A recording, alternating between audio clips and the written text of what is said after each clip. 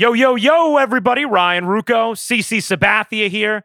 Another R2C2 coming your way in just a moment. We dive into everything going on with the baseball playoffs. How do you choose if you work for the Yankees like CC does between rooting for the Rays or rooting for the Astros?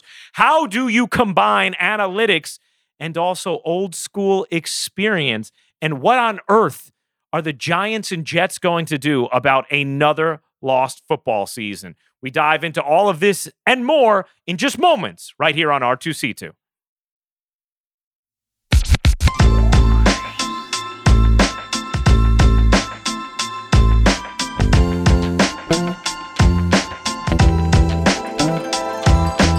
What's up, everybody? We're back. Another late night edition, man. We've been doing this on the late night lately, bro. This is our new thing, I feel like. We're doing... You know what? We're trying to give the audience the freshest content they can get. Right. Come on. So if you're listening to this, live reaction. You know what I'm saying? Exactly. If you're listening to this Thursday morning, you'd rather have us recording Wednesday night, right? Than days in advance. So we're trying to give the people what they want. Yeah, I'm loving it. I mean, we got a lot going on right now too, so it's good. It's still good to be a sports fan right now.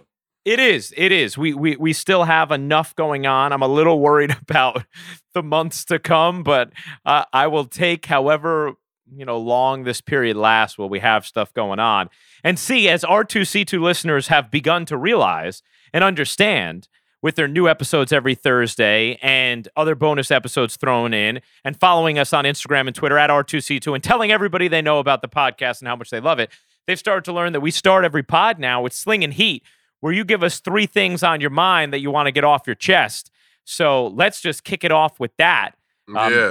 So what's your first Sling and Heat topic for the day, see? My first Sling and Heat topic of the day is more of a question with both New York football teams being 0-5. Yeah. Yet to win a game. And, looks like everybody's tanking with the Jets releasing Le'Veon Bell. Oh.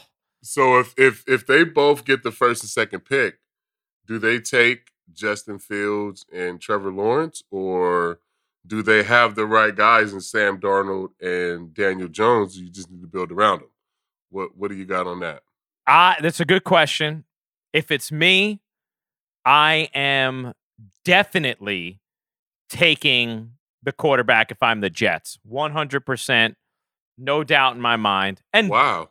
Yep, no doubt. I thought you would say Giants. And I'm a Giants guy, but I have seen, there's more I've seen from Daniel Jones that makes me confident than what I've seen from Sam Darnold. Now, I think that both guys could end up very good. They obviously have not been put in positions to succeed. Yeah. The only reason I would pick Darnold over Daniel Jones is because Darnold can run. Like, he's actually pretty fast and can move around. You know what I'm saying? In today's NFL. But Daniel Jones is athletic. Yeah. In an Eli Manning kind of way. No. Come on now. He's got more athleticism than Eli. Man, he's got more athleticism than Eli. He reminds me so much of Eli, man. Well, he looks like him. I don't know why. Like his face looks like him. Yeah, I guess. Yeah. His play, too, a little bit. Like, it's weird. I don't know. I mean, and if it's me, if I get the first pick, I'm taking Justin Fields over Trevor Lawrence. Really? Yeah. Interesting. Again, back to the mobile thing. Okay. Just watching, Kyler Murray do his thing right now, watching Russell Wilson do his thing forever. Yeah. Watching Lamar Jackson, Pat Mahomes is mobile. Yeah. So this is the new wave in the NFL. I mean, even if you even watch Justin Herbert the last couple of weeks, he can even run. He's even mobile. He looks fucking phenomenal, guys. Oh my gosh, man. I mean, that's scary for me, him being in the AFC West with the Chargers, and then I'm gonna have Pat Mahomes. So, I mean, but he looks really, really good, guys. He looks really good. He looks phenomenal. I agree with you about the mobile quarterback aspect of things. It's why a couple years ago, I absolutely wanted the Giants to do everything they could to try and trade up and get Kyler Murray if Arizona wasn't going to take a quarterback there, right? And obviously, Arizona made the right decision taking Kyler. But that is actually my example as well of why, if you're the Giants, you don't pat. If you feel that Fields or Lawrence is a can't miss, no doubt about it, franchise quarterback, you do not pass on them, because I don't think you know that with these guys, Darnold or Daniel Jones. Or Daniel Jones. And I don't think you've ever really known that, right? You took these guys feeling good about them, but never having full conviction like they're a can't miss prospect who's definitely going to be a franchise cornerstone. You felt good, but not certain. And you know what's crazy? That's true, because the Arizona was in this same spot where they had Josh Rosen, who they had just took. Exactly. And everybody's like, you're going to trade this guy, but they knew he wasn't their guy. And maybe even Cliff Kingsbury knew that he wasn't his guy. Yeah. And that's what, prompted them to trade him to Miami. And now, I mean, we don't even talk about Josh Rosen because Kyler Murray's so fucking good. Right. You know what I'm saying? And you would never, you get Trevor Lawrence or Fields in there, and there's a good chance you're never going to talk about Daniel Jones or Sam Darnold again. I'm more hesitant when it comes to Jones. There's one less year of play, right? And I like his mobility a little better, honestly. But I have to be fair to both guys, but especially to Darnold. I mean, Gase is a disaster of a head coach. He has nothing around him, because nothing. I follow this Instagram page called The Checkdown, and they have they break down a lot of the plays and stuff, and they always breaking down Sam Darnold. He's super athletic, and he's always on the run making crazy throws because they have nothing. Like, whatever offense they muster up is because of his athletic ability. You know what I'm saying? So I watch that and I'm like, hey, you get him with an offensive line. I mean, obviously he's got the arm talent. He may be able to turn it around. And look, I mean, there's a lot of logic to, no, I'm not going to take a quarterback here because I have a million needs and I'm going to be able to get an incredible player, even if you're trading back from one, right? Because let's say you're saying, no, I got my quarterback. Like, I don't need to do this. You're going to be able to, you have a million needs and you're going to be able to pile up assets by trading out of one.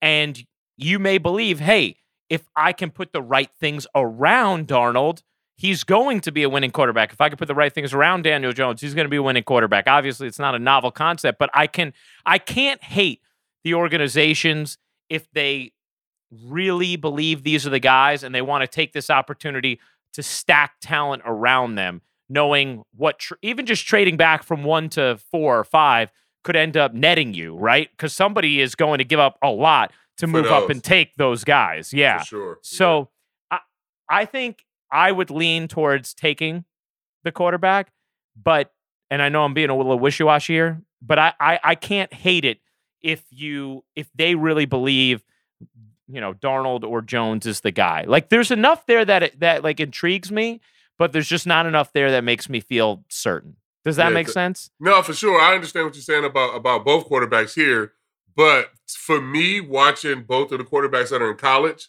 I like both of those guys better than what I see with the guys in New York. By a lot? By enough, yeah. I like Justin Fields a lot more than I like Sam Darnold, and I like Trevor Lawrence a lot more than I like Daniel Jones.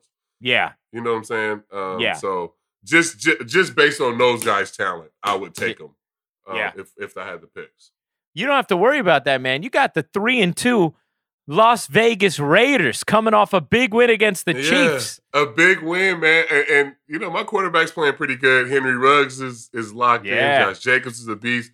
Our defense has been what's been surprising. Getting off the field on third down, man, that's something that the Raiders never, ever do.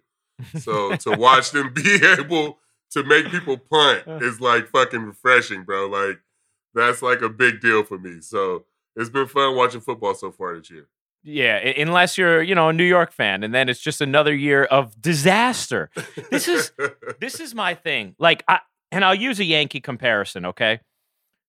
The thing that's awesome about being a Yankee fan is, year in and year out, you are going to have that experience of watching incredibly meaningful games that you're riding the emotions of. You're on the edge of your seat, and you have this incredible journey. And yeah, you want it to ultimately end in a championship, and when it doesn't, you're upset and you're angry, and ultimately it leaves you feeling unsatisfied. But you still have that experience. Like we talked about the Minnesota Twins fans not having the experience of just like going to bed at night after a playoff win, right? Yeah.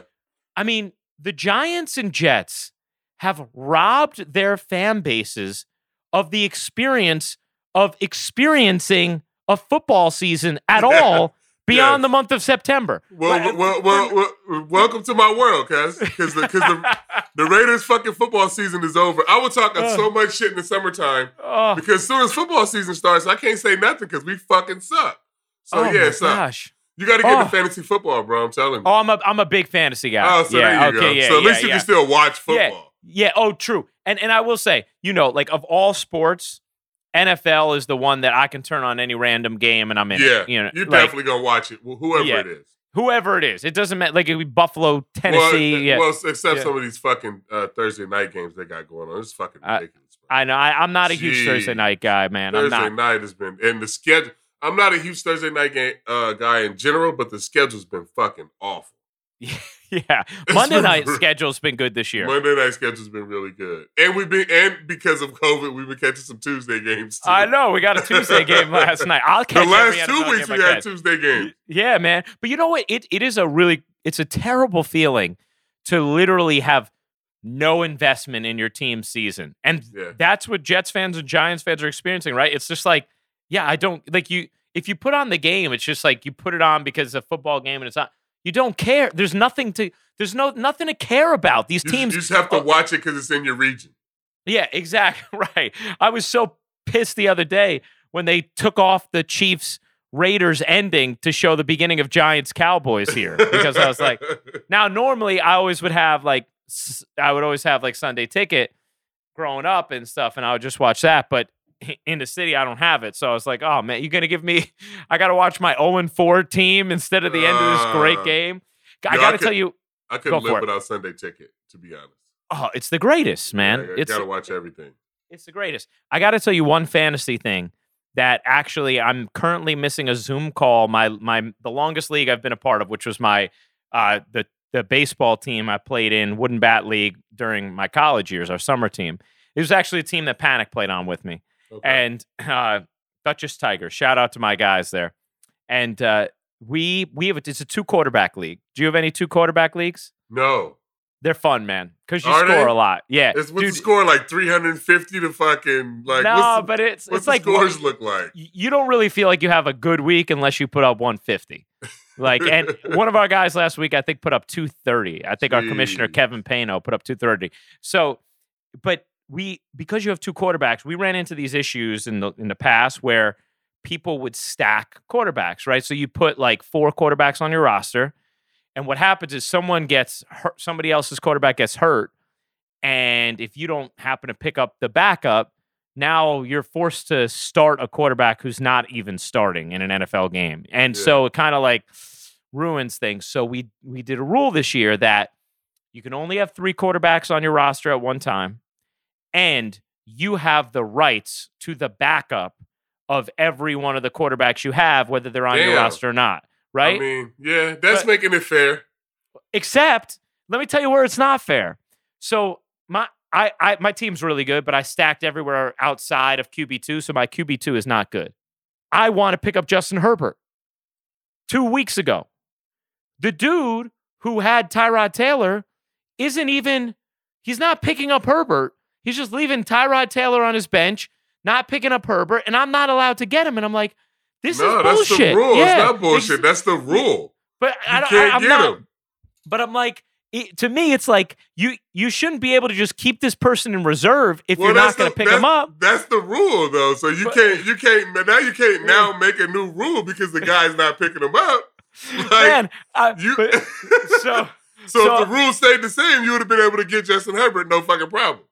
Yes. So here's my addendum that I was proposing tonight via proxy, since I'm not on the Zoom call. Okay, that you only have the rights to the backups of your 2 starting quarterbacks, not your guy on the bench, so that you can't just stack a guy in the waiver wire who you aren't getting while he's starting. Nah, What do you think? No. Well, for next year, fine. Yeah, but okay. We're in week 5, so no, you can't change the fucking rules now. No chance. That's it. I'm done. All right. For next year, we can change the rule. You know what I'm saying? But it makes sense for next year, doesn't it? It makes sense for next year. It does. Right. It does. I'm off my my Duchess Tiger fantasy league. See, what do you got for your second slinging heat? My second slinging heat is I'm not doing any more interviews, cuz about you're done with interviews? About New York baseball, about the Yankees baseball. Because all these people do is rip shit off our podcast and then put something in a headline. So they can just listen to the podcast. Whoever, the fucking Post, fucking Dan Martin, all them dudes. By the way, I love George King. He's retiring this year. He's one of my best, Yeah. I consider George King a friend, but I love George too. I'm going to miss him. I love George. He's definitely going to miss him, but I'm not doing it. Like, fuck that. You guys can just listen to the podcast, make up your own headline, and then put the article, what I actually said, in the fucking article. So you didn't like that headline? You didn't like that headline in the Post? That shit was bullshit, cuz. But that's the third time they've done that. Yeah. That's the third time they've done that. But they did it with the analytics. They did it the other day. And then somebody wrote a whole fucking article about me tearing my ACL because I wrote that on my Instagram. They need to stop writing articles and shit off of my fucking podcast and my Instagram. Like, that cannot be an article, cuz. Can I tell them, please continue to write articles about our podcast? Just include the link to the pod so that we get as many followers as possible. The pod. I guess it's great that they listening to the pod, right? Yeah, exactly, man. But at least write what the fuck I said. Well, I think, if I remember right, the headline kind of took maybe you giving more of like a general like WTF and attributing it to a specific move. Am I right? Yes. Yeah. And you were kind of just saying it like about like, you were just kind of like, what the heck? I guess maybe it's just the way I deliver stuff too. Yeah. But you should not write an article based on what I say in this podcast. Well, no. See, right. Have them write articles nonstop. Just include the link to the podcast. Yes. Like, okay. Well, they can include it. We'll just keep saying outrageous shit. How about that? I'll actually say some shit that's worth putting in the paper. You know what I'm saying? Good. You want to start right now? No, wait. I think here's where I'm gonna. If you listen to the full conversation and the full podcast, there was a lot more perspective and defending even of moves that were made that were outside of maybe the micro, I don't know if you want to call them criticisms, micro assessments that were then sort of extrapolated as the overall sentiment. Because the overall sentiment from you was not really a critical one. No, it wasn't. It was just me reacting as more of a fan than, somebody that actually works in the organization. So, right. It is what it is. I mean, I think I felt the way kind of everybody felt as a fan. Yeah. But to like make it out where like I'm going against the organization, they always do that. The Post they do that shit all the time. So from here on out, they're gonna have to fucking pay me to talk about baseball. They can kiss my ass. Well, just make sure to include the link to the podcast, guys, if you are going to write the article.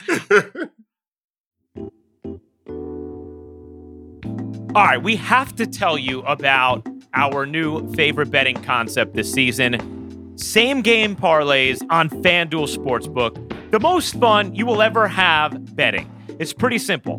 All you have to do is combine multiple bets from one game into a single parlay. This way, the payouts are even bigger when you win. What's cool, too, is FanDuel will refund the first same-game parlay you lose on any NFL game each week up to $10. That means you can bet a different parlay risk-free every NFL week all season long. See, I feel like, you've been on a roll with your same-game parlays. Have you really? Maybe not. It feels like you have, though. It feels like we've been on fire. And what I like about the same game parlay? You don't have to wait all day to see if you won. Like, It's all right there. Most of the time when you have a parlay, you got to wait all day. Teams playing different times, whatever. This is all at one time. You get all your dough at one time. I love it. You like Houston plus 3.5 at Tennessee and the under 53 as your same game parlay. Why? Yeah, I do. I just feel like for Houston to win this game or to cover, it's got to be a low scoring game. Tennessee runs the ball a lot. They're coming off kind of short rest for me, playing on Tuesday night and, coming back playing Sunday. So I like Houston covering, maybe even winning this game, and I like it being a low scoring. All right. If you like Cece's picks, go ahead and bet them. And with your first NFL same game parlay of the week, you'll get $10 back if we don't win. Now, there's one catch. FanDuel is the only sportsbook app that has these same game parlays. So if you don't already have a FanDuel account, just use the promo code R2C2 when you sign up so they know that we sent you. That's FanDuel Sportsbook, promo code R2C2. Disclaimer, 21 plus and present in New Jersey, Pennsylvania, Illinois, West Virginia, Indiana, Colorado, or Iowa. Refund issued as non-withdrawable site credit that expires in 7 days. Max refund $10. Terms apply. Gambling problem? Call 1-800-GAMBLER. In West Virginia, visit www.1800gambler.net. In Indiana, call 1-800-9-WITH-IT. In Colorado, call 1-800-522-4700. In Iowa, call 1-800-BETS-OFF. I think, one thing in general that I think we do a poor job of in media in general, and I'm not criticizing the Post about this. I'm just talking about it in general, is we don't do a good job of discerning micro and macro, right? Like if you say like, hey, or if I say, I'll use myself as an example, okay? If I say, I really don't agree with what the Yankees did in game 2, okay? That's a micro criticism. On the macro, there's no one I'd rather have leading my baseball operations department than Brian Cashman. Nobody. There's nobody I would pick over him, On the macro, or on the micro, I could say, I think, Aaron Boone should have had Gleyber Torres batting higher than 7th for that Game 5, right? That's a horrible assessment, by the way. Okay. Well, no, that's fine. Print that in the Post. Rucco and Sabathia disagree about Boone's lineup. Sabathia defends Boone for Gleyber hitting 7th. Rucco says no. Right there. Yeah. Make that the headline. Sabathia ardently defends Boone putting Gleyber in the 7-hole. But I on the macro, I love Aaron Boone as a manager, and I really like him. So I just think there's nuance with all of this, right? Like you could think I'm a really good play-by-play guy, but you could say you messed up that call, or like I don't like the way you handled this, or like you need to handle that better. And I do think there are times where we kind of take a criticism and we say, oh, CC hates the analytics now, and it's like, well, no, that's not the thing.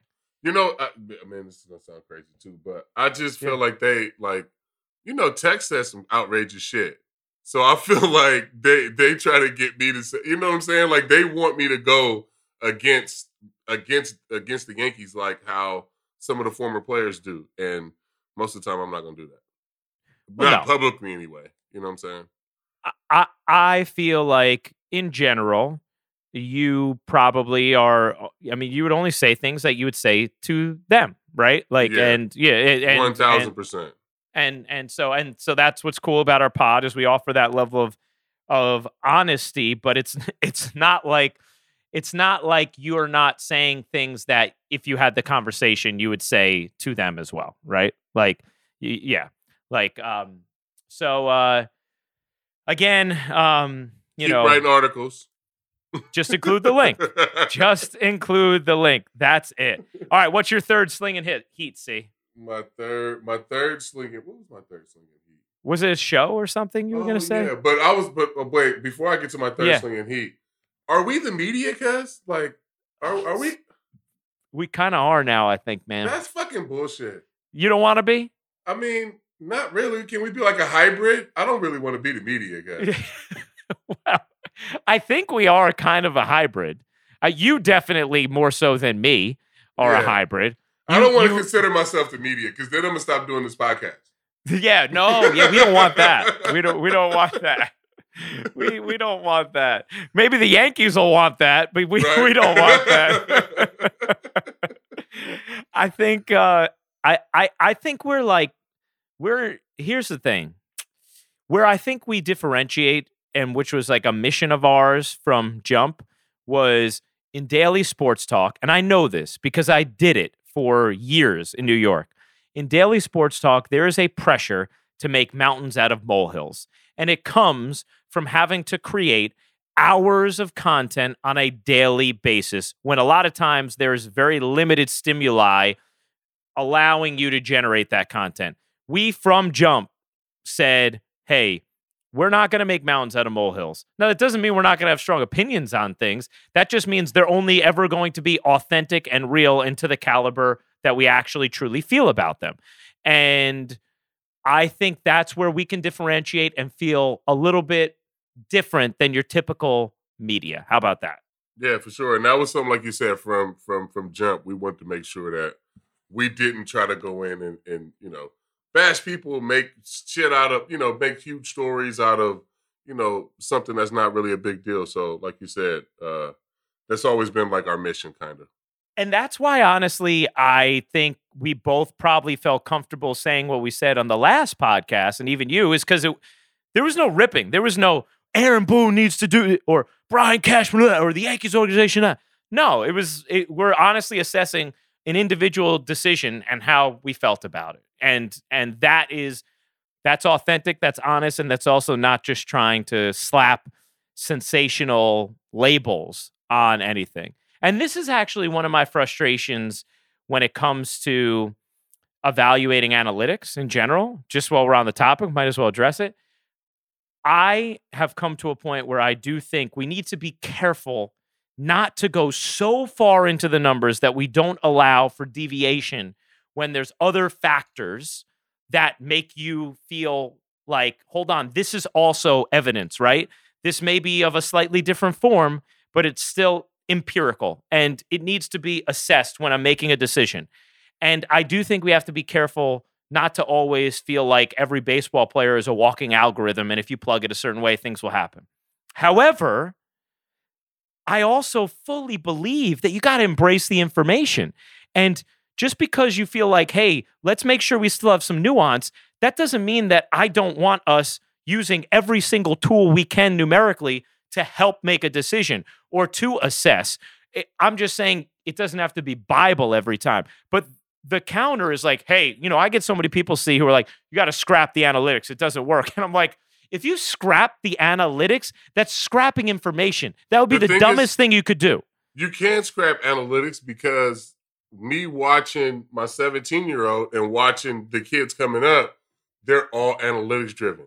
Like if you go to these perfect game tournaments and you watch, like everything is on track, man, and everything is numbers. Rapsodo. This shit is not going anywhere. Everybody keeps saying, "Oh, it's gonna go back to the way it was." No, the fuck it's not.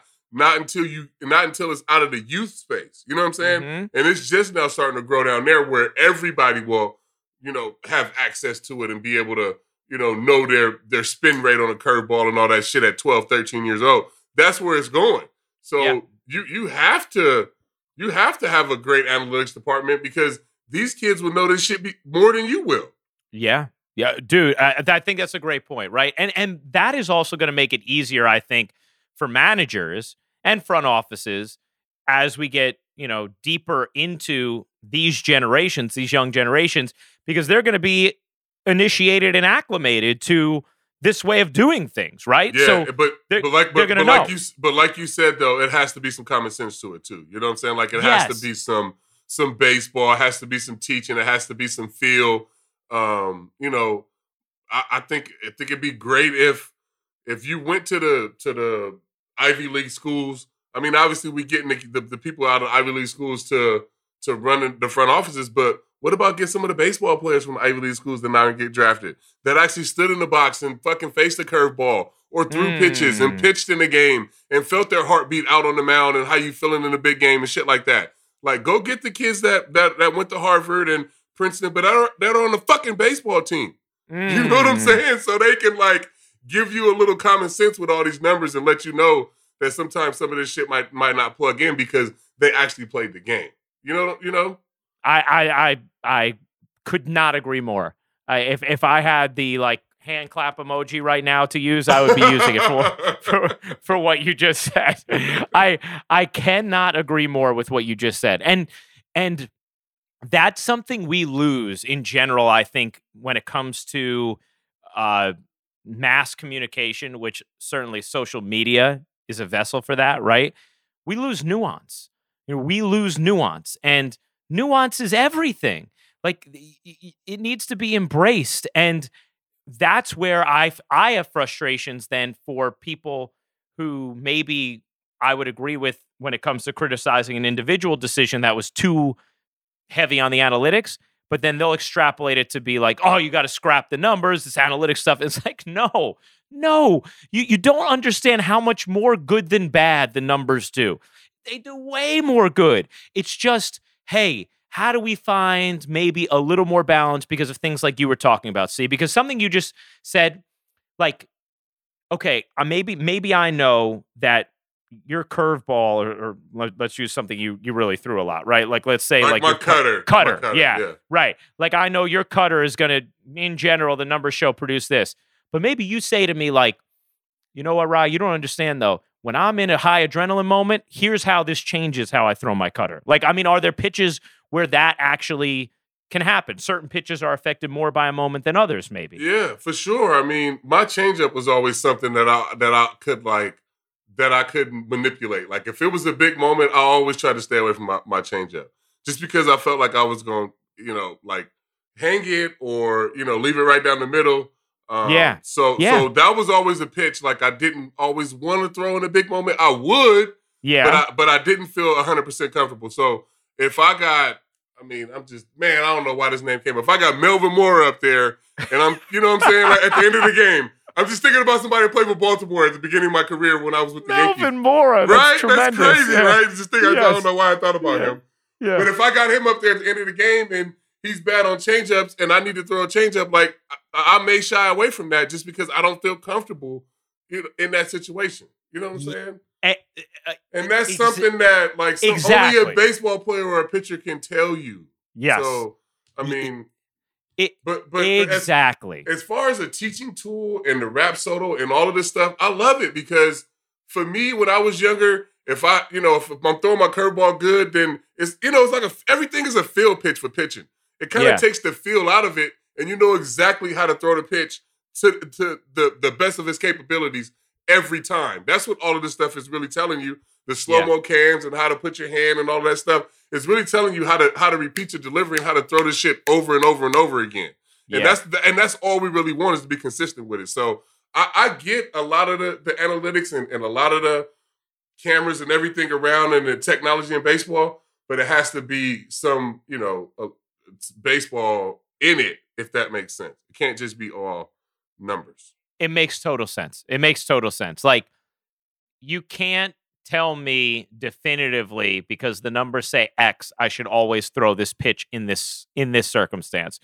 You can tell me that in general, if I throw more of X, I'm going to have more success than I would if I leaned on Y. But in individual circumstances, there needs to be more than just relying on the general numeric formula. And that's kind of the nuance. And to your point about, and maybe because our audience may not totally know, like just the cameras, I had a great conversation with Chad Green in spring training, nicest guy in the world. And he's just so damn nice. And he was talking to me about how he set up, the camera, and he would literally, like, he throws a pitch and, maybe Matt Blake was with him, maybe he wasn't, but like immediately he gets the feedback on what the spin rate was.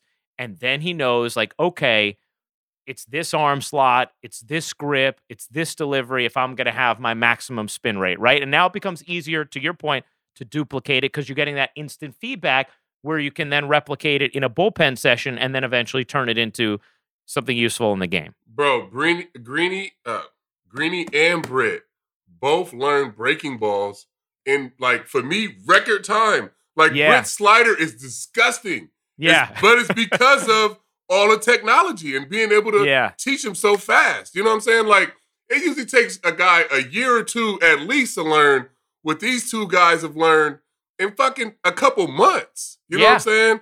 Yeah. And that's all the technology for sure, like 1,000%. And that's the point. There's good there. And they you know who's the best at this on TV, I think, synthesizing both things? David Cohn. You got it. Coney's a fucking genius, bro. Yeah. I'm telling you. If you listen, two people that you can listen to and learn a lot just by listening to them watch a fucking baseball game, David Cohn and Alex Rodriguez. I learned the most by listening to both of those guys watch baseball games, by watching baseball games with those guys. Yeah. I totally agree. See, I totally agree on those guys. And David forever has found this blend of like, hey, let's not look at this like it's two camps at war, right? This isn't like, the analytics, they're taking up their bayonets and here comes the gut and feel with their muskets. No, it's like you take from both. You take from both, and that's how you get the best, full picture. You know who I wish Coney would have talked to more? I think would have worked here. He would have worked out here if he would have talked to him more. Was Sonny. Sonny and Coney are a lot alike. Sonny's super fucking smart. You got to give Sonny's a person that you can't overstimulate him. You got to give him everything and then let him cipher through that shit. You know what I'm saying? He's one of those guys where you just give him all the info. And just let him figure out what's going to work for him. But if Coney and Sonny had a better relationship in New York, I felt like it would have worked out better for Sonny for sure. That's really interesting, man. You know what? To your point, I do think David is an asset that can be used by the organization in that regard, right? Like, because he knows how to he's been through the wars, he's had incredible success, but he also is like super into the numbers, right? Like, so, yeah. Hey, you know what? That's what you're doing right now too, right? You're learning all the numerical aspect of things and the analytics, so you can then also talk about that and how it actually relates to the other part of things too. Yeah, but for sure, but Coney and there's just certain people that can teach you a lot better. You know what I'm saying? He's good with it. Coney's good with it. Andy's one of those people too. Yeah. That can really just sit down and talk to you and teach you a lot by just a conversation. Where somebody like more so like me and Mo, you go to the bullpen and I can really like show you. You know what I'm saying? Like, I understand what you're saying. I'm more like a hands-on, like visual. Like if I'm out in the bullpen, I can show you little things. Mo's the same way. But by having a conversation with Andy, Coney, A-Rod, these guys, like you can learn a fucking lot just by sitting down and talking to them or sitting down and watching them watch a baseball game. That's so interesting. That's really interesting, the different ways of teaching. By the way, our boy, Arosa Reyna, just hit a game-tying 2-run homer here in the fourth inning off Houston. How many homers is that? 6, 7, or 5? No, it's 5. How many is it? Is it 5? Yeah, it's the second of the ALCS. He had what, 3 against the Yankees? He had 4 against us, right? Jeez, did he have 4? I don't know, 3 or 4. Crazy, man. This guy's unbelievable. And our boy Glasnow is on the mound today. He was one of my favorite R2C2 guests. Yeah, man. He was good. Glasnow was really good. He was really. Are you rooting for the Rays over the Astros? How do you handle this? I don't even know what I'm doing. I guess I'm rooting for the Rays. I'm rooting for the Rays. I'm always one of those guys. Like I want to lose to the team that wins it all. Yeah, because then so that justifies why you beat me. You know what I'm saying? Yeah. Like, you won it all. Like it was your year. Yeah, right. Exactly. Hey, the Yankees have played that card a lot over the last couple of years. I'm horrible. Like I really have to justify why I lose. Like I hate fucking losing. I can't stand it, bro. Yeah. So I have to like come to terms with it in different ways. I understand. That's what we were trying to do last pod, right? It went well. Just ask the New York Post. All right, see. So do you I got have one more slinging heat. Yeah. My last slinging slinging heat is my new favorite show, man, and I really, really, really enjoy it. I pretty much love everything on HBO. My new favorite show is Lovecraft Country. Have you got a chance to watch that yet? No. Sci-fi, bro. It's fucking out there, like way out there. Yeah, but it's pretty good. It's well done. HBO obviously does everything really good. All their shows are good. But if listeners are out there, they haven't watched it, check out Lovecraft Country. It's good. Cool. All right, man. I'm gonna check that out. Do you ever watch like the food shows? Like any kind of Yeah, food shows? A little bit. You dabble. You know, my fat ass. I watch like Food Paradise on like Travel Channel. Okay. So like I'm always like looking for places that I can travel to. Oh, I hear that, man. How about you got to check out, have you watched Sugar Rush on Netflix? No, is it good? It's great, man. It's just like basically like a dessert and cake baking competition.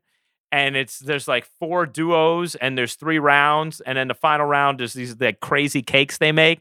And they even have like some theme, like there's always a theme, but right now they have like Christmas themed episodes. I'm telling you right now, like it's fantastic, man. Like you see the cakes these people make, and it's just crazy. Like it's I see if you like check. They're quick episodes. Check out an episode. See if you mess with it. Have you done Sugar Rush? I think you get a kick out of it. Have you done the Good Place yet? No. Is that on Netflix? It's on Netflix. It's an NBC show, but it's on Netflix. You know what's crazy, man? I'm so behind on TV. Like, it's crazy because I thought during quarantine, like for me, I would have thought that I would have been like on everything, but I'm so behind. It's just all working out and Zooms and podcasts and docs. That's what happens when you're the media now. You know, that's what happens. I'm definitely the media in that sense, bro. Like it's fucking crazy, man. Yeah. And then, we got a lot of stuff going on with the Players Alliance, which I'm really enjoying doing that stuff, traveling with Lil C. Yeah. It's been tough to watch TV, but I know I'll get back into it, so I have a lot of things to watch, man. What has it been like? I haven't done basically any traveling during this period of time, and I know you're a germaphobe and you're a super COVID conscious person. What has it been like traveling during this period of time? Because I know you've had multiple baseball tournaments now for Lil C. Yeah, it's been nerve-wracking in the airports. Yeah. But once you get past that, it's fine. I mean, we wear the face shields. You wear, sunglasses and a mask, but and we put the face shield on when we get on the plane. But I mean, we're just trying to be as safe as possible. Obviously, the tournaments are going on, and the kids are playing, so they want to play. So I'm taking them. Yeah. But it's been good so far. Knock on wood, everybody's been healthy and safe. So yeah. He's got one more little like weekend that we may go to in the middle of November out in California. Well, actually, that we are going to, and then that'll be it. What is it like? Because I'm sure we have so many listeners to our podcast who have the experience right now of watching their kids play baseball, and it's a thrill and a joy. What is it like for you right now, man, going through this and seeing Lil C's a sophomore in high school? He's a junior. He's right? a junior this year. He's a junior already? Yeah, he's been a junior this year. What the hell? Yeah. Are you serious, not be man? a junior. He's a junior already, yeah. He's a junior now. Oh, my gosh. I can't believe I just missed a year in there somewhere. Like, I don't know where it went. Someone's got to get it back for me now, please. What is it like going through this process with him, man, and getting to see him play? It's been so much fun, man. Just like being able to have a chance to travel with him. I hadn't seen him play in like 6 years. Just with the schedule being off, and the last 2 years now, he's been playing very, like really, really competitive travel. So he's been going a lot of perfect game tournaments. Well, actually, this year was the first couple perfect game tournaments we went to. So it's been fun, and trying to get him to college is recruiting and stuff and stuff like that starting to heat up. So I mean, for me, I just want to see him play in college, get to the next level, continue his education. I know his mom would be excited about that, and just to see where he goes and develops into. He's a super smart baseball player, man. Like, it's weird to watch him because, I was more raw talent, like just, fucking all over the place, but just raw. And he's way more under control and thinks through everything. And I'm like, I wish I had, his mental side of the game at that age. So as soon as his body catches up to what his mind and, is actually trying to do, I think he'll be able to do some special things. So it's exciting. That's so cool, man. I love that. That's awesome. Does he have any of your on the field temper? No, that's what I'm saying. Like, he don't None have of that. Nothing. Like, wow. Not at all. Like, we are complete opposite. Complete opposite on the field. Like, by the time I was like 15, 16, his age, I was already arguing with umpires and shit, cuz. Yeah, man. What the fuck you mean that's a strike or that wasn't a strike? Right. Like, cuz it was already like full on what you seen in the big leagues. It was already full on that in high school. You were doing that, yeah, man. Yeah, I used to do that shit in Little League, guys. I mean, so Hey. I mean, we are completely different. Completely different. Bro, you know, I've told you I was like that too, right? Have I told you that? Like I have 7 ejections in my career. Like 7. Yeah. You remember that one day at Vice where you saw me get heated? Yeah. Imagine that. I used to have such a short fuse, man. Like my mom was like, I can't go to the games anymore if you're gonna be like this. Like you I know can't. What? I never actually got thrown out of a game. My mom would come get me out of games, guys. Really? She'd be my like, mom. Enough. Go the fuck home. She would come because I would ride my bike to the game sometimes. Yeah. And, you know, if I was acting up, she would come get me off. She came and got me off the mound one time. Came and got me out of the dugout one time. Take your ass home. And then I get an ass whooping when I get home. Oh, my gosh. Oh, I know, man. Dude, I felt bad. 7 ejections in Little League and shit? Yeah, like between Little League. They let you come back? High school summer ball, like, playing. Oh, my gosh, dude. I have some of my ejections are just like, I don't know if I've ever detailed any of them. I had one where I took the bat and I threw it like a javelin into right field. Into right field. What kind of a jerk off does that? Like you got to be. I was so pissed at a strike 3 call. You were like a fucking demon child, huh? Like, Jesus. Oh my gosh! But you know what's funny? Who the fuck does that? I had such a temper, man, and like I had another one where like you were like Paul O'Neill. You watch way too much Yankee baseball, cuz. But that's exactly it. So I used to. My mom would be like, Ryan, I can't go to the games if you're going to behave like this. And I'd be like, Mom, it's just because I care a lot. I'm doing exactly what Paul O'Neill does. And I tell Paul that now, and he's like, "Oh, please apologize to your mother for me." Like that was my justification, though.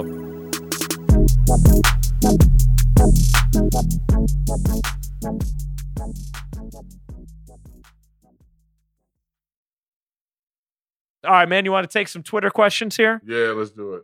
All right, so how about Matthew Crane says, what do you think the ceilings floors are for the young Yankees pitchers? Davey, Clark Schmidt, Nelson, Loaizaga, etc. Why? I mean, I don't know if you don't have to answer it exactly that way, but maybe just, what excites you about, a name or two in that mix that we just mentioned? Yeah, I mean, I definitely get excited when I see Devi pitch. I got a chance to watch and, get a chance to know Clark Schmidt. That kid's going to be special. For sure. Like he's going to have it all. Like he's going to be able to pitch a long time in the big leagues. So I'm excited to see him. The one guy that nobody talks about that I think is going to be really good is Luis Medina. Okay. He's young, righty, but he's a big body. I like bigger pitchers to be able to go out there and like handle pitching, throwing 200 innings. Yeah.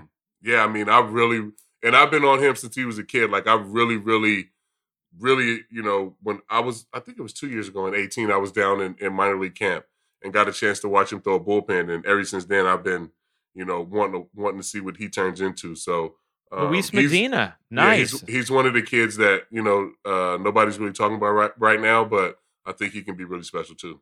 I like it. I mean, what's interesting is even even the most robust of farm systems right now, right, and organizations rave about the Yankees' young arms that they have. Like the Yankees have some of the top young arms in all of baseball right now in their minor league system. Yeah, for sure. I mean, we'll see who sticks and who doesn't. You know what I mean? Yeah. Because to be honest, there's never really a lot of room at the top in the big leagues with the Yankees because you're always gonna have a Cole. Yeah. A Cole type, whoever the next one is in 9 years or 8 years when he's gone. Yeah, you were him before him. And then there's always like somebody that comes up through the system like Sevy. You know what I'm saying? Like there's never it's not a lot of room. So you got to see who's actually going to be able to do it. I think it'll be Clark Schmidt that'll be able to like stay there for a long time. I like that. Yeah, Clark has some filthy stuff, man. He's got disgusting shit. He knows how to fucking pitch already. Yeah. I'm excited about it. Just watching him in spring training, I was like, oh my gosh, I can't wait to watch this dude. Reese Massey says, after a tough postseason loss like this, are there tough conversations between the players, coaches, and the front office that the media and fans don't get to hear about? No. No, I mean, nothing notable. I mean, sometimes, somebody gets up and speaks or whatever, right after the loss. But no, there's nothing really to be said. You know what I'm saying? We lost. But there's is there any kind of like exit meeting where you go in and meet with the manager or the pitching coach or the GM and they say, hey, you did this well, you didn't do this well, we need this? Not that I can remember. I guess I would just always have that just because I lived here. Yeah. You know what I'm saying? Yeah. But no, I mean, sometimes if you lose on the road, some guys don't even fly back. So, really? Unless you're going to have an exit meeting that fucking 5 minutes after we lose. Like, baseball. That's gone, yeah. Baseball is a sport where, like, you on your own, man. Like, yeah. It ain't no off-season fucking, OTAs and none of that shit, man. We'll see you fucking, just let me know when spring training is. We'll see you fucking February 15th. You know what I'm saying? Like, yeah. I'll be at home getting my shit together. I know how I felt to lose. Like, let's everybody work hard and fucking get back and try to be in a position to win a championship next year. Okay, here's an interesting question, and it's an evergreen question, but I like it still. Jennifer Deutsch asks, CeCe, as a pitcher, how do you handle it when your infield has a game where they make a number of errors? Me, I never cared about guys making errors. Long as for me, if like it wasn't, like lazy shit where guys wasn't hustling or something. But I mean, nobody giving a fuck when I give up fucking 4 homers in an inning. I'm not out there trying to give up home runs either or walks or. I mean, baseball's hard. You're going to have days where guys are going to make errors. That's what teammates are for. Pick them up, make another pitch, get another ground ball, double play, get out of it. You know what I'm saying? I never really worried about if guys made errors. Like, you got to go to the next because I'm out there. We fuck up. You make mistakes. Yeah. I think that's probably something greatly appreciated by your teammates. I mean, it's not the same exact thing, but the relatability I'll use is if you are the announcer who is screaming at people in talkback in the truck because your headset's messed up, right? Like, that will follow you around and no one wants to work with you, right? Like, but if you're the dude or woman who is like, hey, this is messed up, I can deal with it, but if we could fix it, cool. Then everyone's like, oh, I love it. They were able to get through it, whatever. Like, okay, cool. Now I want to work with you, like now I'm not afraid to field behind you because I know, like, if I mess up, you're not going to chew me out, Yeah, it used to be it was a couple pitchers, man. I fucking just hated watch pitching because I knew as soon as a guy made an error, or I remember even like a couple times, like this one particular guy pitched for the Red Sox. And, like, he would give up doubles in the gap, and he would be out there throwing up his arms like, bitch, that ball was 115 off the bat. Who the fuck do you want to go catch that ball? Like, stop giving up fucking doubles in the gap, cuz. I mean, what the fuck you want me to do? Like, there was some guys I just fucking hated watching, man. Hey, you said you wanted to... never gonna name a name. Hey, you said you wanted to say more outrageous shit on the podcast. Now's the time. But, I mean, baseball fans can figure this shit out. It's a bunch of guys out there. I'm going to be YouTubing Josh Beckett videos. That's what I'm going to be doing. I hated watching that shit. My gosh, man. Hey, I have to say this. I sent you this video, I think, the other day. We in the media, and I will obviously include myself because I very squarely am in the media, even if our podcast is just media adjacent. But we need to clean up our questions after the game. Some of these questions, it's embarrassing. It is embarrassing, the questions that are happening. I don't know if we have more clowns being led into the Zoom rooms this year or what's going on, but oh my gosh, Mark Melanson being asked the other day, can you still take something positive away from this after his team just went up 2-0? Yeah, I can take something positive away from this. We won. Thanks. Or who was the golfer the other day who was asked about his three eagles? Yeah, can you take us through your 3 eagles? Or not even can you? Take us through your 3 eagles. And he's just like, well, on the 11th hole, it was a par 5. I got a 3. On the 13th hole, it was a par 4. I got a 2. And then on the 16th hole, it was a par 5. I got a 3. Like, and I was just like, I'm going to give this, because I'm sure we have some young journalists or aspiring broadcaster listeners. Never, ever ask a question, which it's not even asking a question, that says, take me through, or God. You know, what were you thinking? Like, I mean, my gosh, it's just, I hate that. It's brutal. But like the talk to me about, that's the worst one. Like, talk to me about your 10 strikeouts tonight. No, asshole. Come up with a question and then I'll answer it. Like, and I mean, that's even like, this is crazy too, because I did a charity event today, and like, people, you know, like people that like the media come out and they'll be like, well, tell us why you're here. Well, you know why the fuck we here. Yeah. Do you have a question or not? Because I'm standing here waiting, like, you know why we here. You see what we doing. Like, ask me a question about the shit. Like, I don't want to just like, I mean, it's crazy. They just want you to start talking about what? Like, give me some fucking direction. Why, where, all of these things work, you know, avoid yes or no questions unless it's something that you like factually need a yes or no on. Like, did you do it? No. Okay. Like, all right. Those times it's okay. Like, otherwise, no yes or no's, no talk to me abouts, you know, no take me through. It's infuriating. It's embarrassing. And it's been happening so often and lately. The question about Walker Bueller's pants, cuz. What the fuck? Oh yeah, that was another one. It's the fucking platters, cuz. What are you talking about? I love how he was like, "It's not the time, Mike." Like, his team just lost game 1 of the NLCS. Like, what are you doing?